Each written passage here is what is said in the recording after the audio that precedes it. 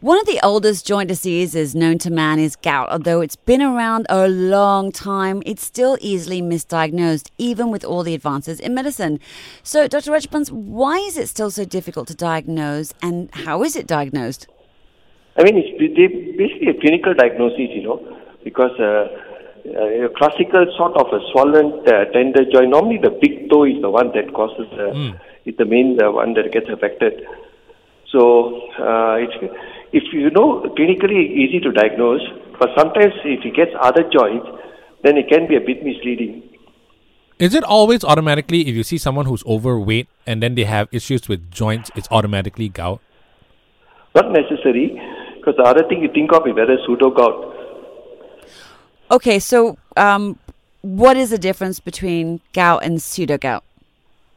Now, the thing is basically the crystal that crystallize. So in gout is basically what we call uric acid crystals, whereas in pseudogout is what we call calcium pyrophosphate. All right, so different crystals. So does that mean that you treat them differently? Yeah. So that's why it's very important that we diagnose which are the crystals that are causing the problem, and then we treat accordingly. So in uric acid, you use different medication. Calcium, you use different type of medication. So what would happen if you were using the calcium medication for the other one? Like you were treating gout with pseudo-gout therapy. What would happen? So, like in gout, we got medication to reduce the uric acid. But in calcium, we actually don't use medication. It's basically you just have to treat the pain and the swelling. I see. So do they flare up? Do they flare up the same way? Yeah, exactly the same. They can mimic, especially if you look at the big joints, the knees, or if you look at your elbows and all that. So they can actually flare up exactly the same like gout. So which one of those, the gout or the pseudo-gout, is the one that perhaps flares up more aggressively than the other, or are they both the same? Normally, if you look at gout, pseudo-gout normally occurs in older people. Okay. So, normally if you're older, they are more risk of pseudo-gout. Whereas gout can occur in young people. So a lot of my patients who actually got gout are young people with high uric acid, poor diet control. They suddenly get attacks of gout. So, Doc, talking about gout, like what happens in a flare-up? So basically what happens is you get acute inflammation, pain of a joint. The commonest one is the big toe, but it can occur in the ankle, can be the knees, can be even in the hands. So there can be severe inflammation, swelling, and then, even some people even have fever. Right, because of the inflammation in the body. Yeah. Got it. So the question now is, if someone gets gout and then they're on medication, it's controlled only, or can someone actually be cured completely of gout? No, you can control it, but a lot of times if we advise people to take the right sort of diet, get the right exercise, reduce the uric acid foods. A lot of people can control it with just that. All right. Is this something hereditary, or is it something you develop? Like you talk about uric acid, for example, as the crystals. Like what causes your uric acid to go out of whack, or is it something that's just genetic? There is definitely all of us, like, your hypertension, diabetes, high cholesterol. These are all genetically you are prone, but lifestyle triggers, so what they call it, without genes to load the gun, lifestyle pulls the trigger. Mm-hmm. So we already genetically are prone. So if you take high uric acid foods, you're going to trigger off the gout. So eat properly, because with gout there is no doubt. Yeah. So eating less uric acid, high foods or purine foods, we call it, drinking a lot of water, and getting some exercise will help. Okay, I just want to do one pickup, Doc, about how you actually diagnose the difference between gout and pseudo-gout. Basically, what they do is the best way is you just aspirate a bit of the joint, and then they can send that for analysis and see whether it's uric acid crystals or is it calcium crystals. Wait, sorry, that means you have to cut open someone? No, you just take a small aspirate, maybe the needle. I see. Where the inflammation joint swelling is, you just take up some of that and you can send it for analysis.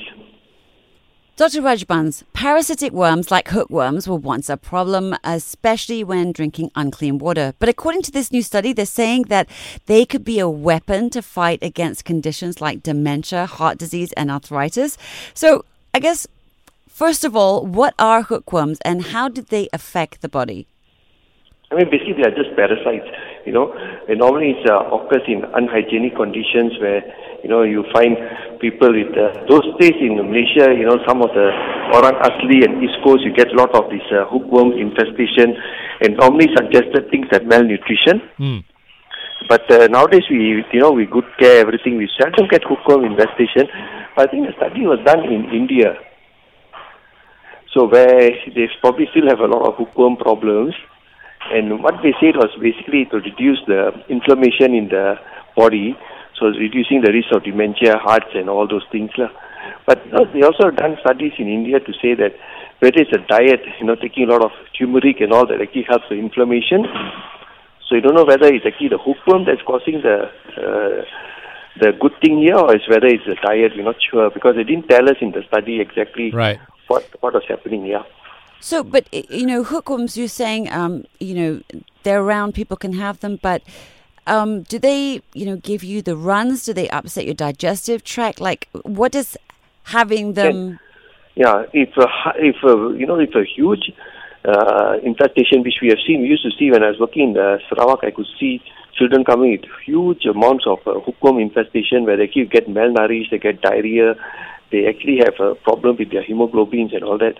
But if you just got a small infection, nothing might be there, might be no symptoms, or some of them come with just lethargy and tiredness, and you find that the hemoglobin is a bit low because they do lose, these hookworms do take some of the, your nutrition. So that could be some of the symptoms you get. So from your professional opinion, Dr. Rajbans, when you hear of a study like this, hookworms, and you know about the dangers of hookworms, and you're saying it can help fight heart disease and whatnot, what are your first thoughts when you think of that? I think there should be other things that they should look at, not look at hookworm first, because you're talking of a parasite that is also can cause problems in your body, so you're not going to use hookworms to treat something like that. I've been 100% sure that it works. Yeah, but when I first saw this article, I was hooked.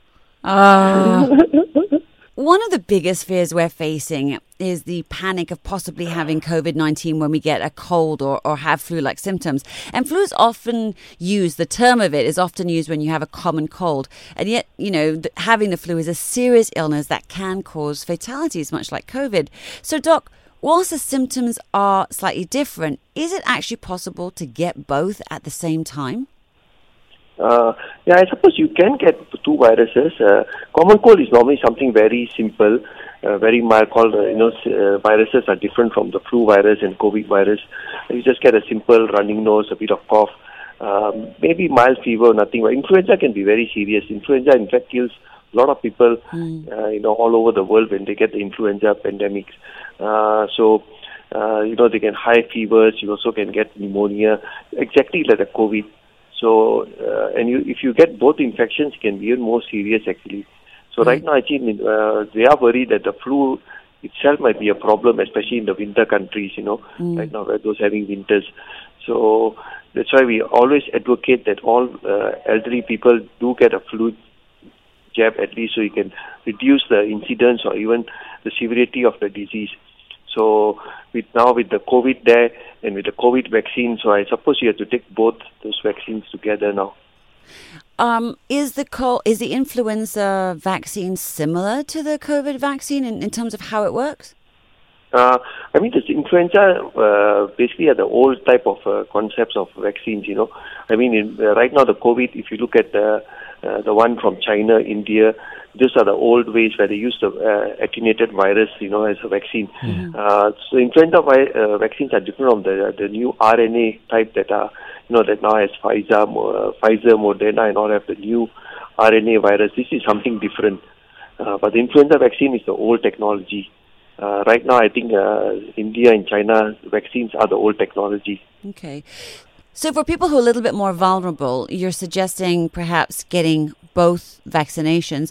But can they be done at the same time? Or would you say, get your flu jab first and then wait a week before you get your other one? I think right now we're not sure because the COVID vaccine is so new. So I wouldn't take it together because we don't know how they're going to react. So I would take it maybe at different times. So don't take them together right now. hopefully in the future the COVID vaccine will be part of the flu vaccine. That means every year people who take the vaccine will have everything in one. They don't have to take two different vaccines. Right. But right now I will take them separately, don't take together. Right. So, Doctor, another question about the flu. Obviously, the flu and COVID are not treated the same? Basically, the COVID is a much more serious illness now because it's a new virus, it's a novel virus. So you can get severe disease. The treatment-wise is, right now at COVID, I think they're trying a lot of new things. They give you steroids, they give you antivirals. But in the flu, basically what happens in influenza is that the virus is not the problem. They get secondary bacterial infection. So, but if severe disease is almost the same. They will try antivirals, steroids, and also antibiotics. The same thing we're doing for COVID now. Okay, so basically, it's does it matter to make sure you differentiate whether you have the flu or COVID, or? Oh yes, you have to differentiate because it's still good to know because COVID, the illness can be more serious because it's a new novel virus. And when you do the test, they will check for all these. They'll check for influenza. They'll check for COVID. Okay. High blood pressure in men is called hypertension, but in women, it's often just labeled as either stress or menopause. Up to 50% of women get high blood pressure before the age of 60 that shows up as hot flushes and palpitations. So, Doctor, can you walk us through the correlation between menopause and high blood pressure, and why do the two things have the same symptoms if they're different? I mean, the symptoms can be confused. They are exactly two different things going on. But menopause can have symptoms that cause, flushing and palpitation. Someone with high blood pressure also can have palpitations and flushing. Both can have the same symptoms, but the pathology is totally different. And some menopause, when women go into menopause, one of the risk factors is having heart problem and hypertension, right? So menopause can aggravate your hypertension. And if you don't look out for it, sometimes, especially in women, people can just say, you're just having menopause symptoms, don't worry, just take care. Or they must end up seeing a gynae, and if they just give them something for their menopause, the whole hypertension problem could be missed, and hypertension can be serious. Heart disease can be serious in older women, especially menopause. So, very important that we must rule out blood pressure and a heart issue with women who got symptoms that sound like this, palpitations, giddiness, flushing. If they got chest pains, we must make sure that you don't miss out hypertension and heart disease, and don't assume it's just menopause causing the symptoms.